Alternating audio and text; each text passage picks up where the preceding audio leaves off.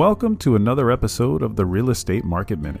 My mission is to help you better understand the latest trends in the U.S. real estate market and share with you my analysis and industry expertise. I want to help you gain an advantage and feel confident whenever you're buying and selling real estate. I'm your host, Mark Salib. I'm a passionate real estate professional, advisor, and investor, and I love what I do. Follow and DM me on Instagram at The Salib Group. You can send me an email, mark@thesalibgroup.com. And as always, thank you for tuning in to today's show. All right, so I really wanted to put together a lot of the different things I've been talking about here in the last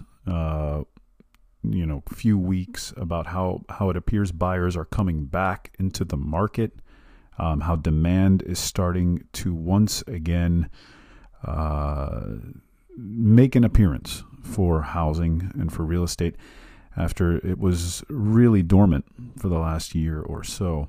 And I've had several episodes where I talk about little bits and pieces of those things, affordability rates, and so forth. But I thought that this Wall Street Journal did a terrific job of really putting it all together. And I want to read you some snippets from this, but then I also want to get into why we need to start accepting this, because I think there is still a lack of acceptance of this new normal, of just where prices are, what home values are today, and how there doesn't appear to be any reason to think that homes will devalue or destabilize the market in any sense. This is let me make sure I reference this correctly first. Nicole Friedman from the Wall Street Journal. And basically what she's saying is that real estate showings are on the rise, mortgage applications are increasing, and a few other things. But she talks first about how mortgage rate declines, first of all, were the what we saw, right? Like that's clear. Freddie Mac reported that the 30-year fixed mortgage rate averaged 6.63% last week. This is down from 7.79% in October. So that's some immediate relief right there. Some more of what she talks about, the Mortgage Bankers Association. I talk about them a lot.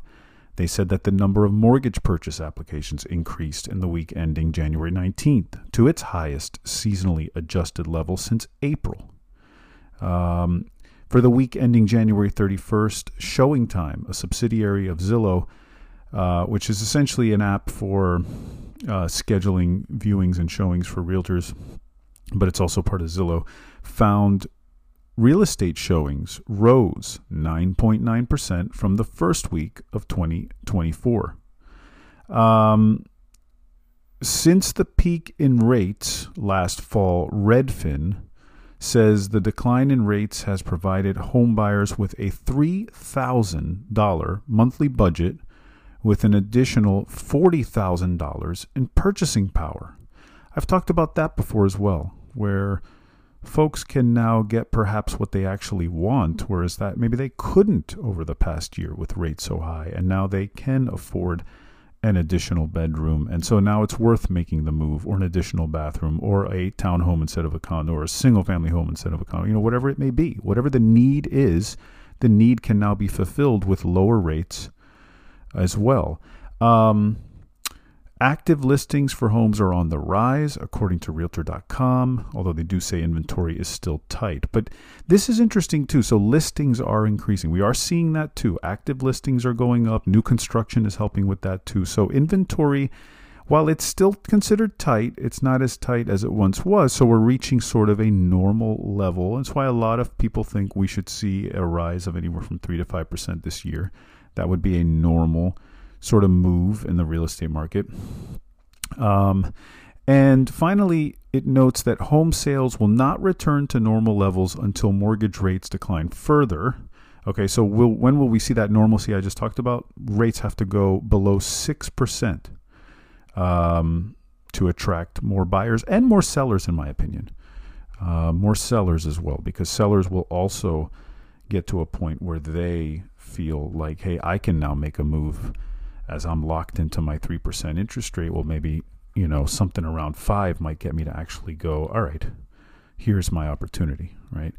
So I have discussed a lot of this stuff in different shows all over the place, and I wanted to use this show, being that it's a Friday, to kind of culminate it, put it all together for you to see why, and again, the point being why we are at a point where the real estate market is really just becoming more normalized and becoming healthy, in my opinion. Very healthy, and it will continue to, I think, become healthier, but it will take more time. And I think as we go into the year, and this is all about interest rates, and as they fall, it will bring more listings online. It's a good sign that we're seeing more listings come online. This is, again, a sign of that normalcy that we need to see. Also, don't forget, real estate is regional, even down to neighborhoods. So where you may see, certain moves in one town versus another neighborhood, it could be different than what you see in another. So it doesn't mean that this is just a general analysis of where the market is based on what we're seeing. And I thought this Wall Street Journal did a terrific job of putting that together and bringing it all in. There is one thing that was not mentioned in the article that I am also noticing, and I just looked this up recently. So wages are, so income, that is, for the private sector is increasing, and it's increasing fairly significantly when you look at it from a historical perspective. So that's more money in people's pockets, which they maybe didn't have, say, a year ago, 6 months ago. And I think that wage increase is substantial in moving a housing market that needs to be moved, because obviously, again, lower rates, more affordable, but also things get more affordable if you have more money, more disposable income to purchase real estate. And I think we're starting to see that too. That is not mentioned in the article, but I'm adding that on as sort of an additional thing I noticed that, again, speaks to where we are and where I think we will remain throughout this year.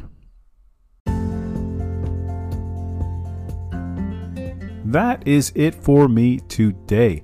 Thank you so much for listening to today's show. And as always, if you have questions or need specific advice, ideas, or just some help regarding your particular real estate needs or situation, DM me on Instagram at The Salib Group, or you can just send me an email to mark@thesalibgroup.com. Don't forget to leave a rating for the show, follow or subscribe to help others find the show and be informed and educated about the real estate market just like you. See you on the next Real Estate Market Minute podcast.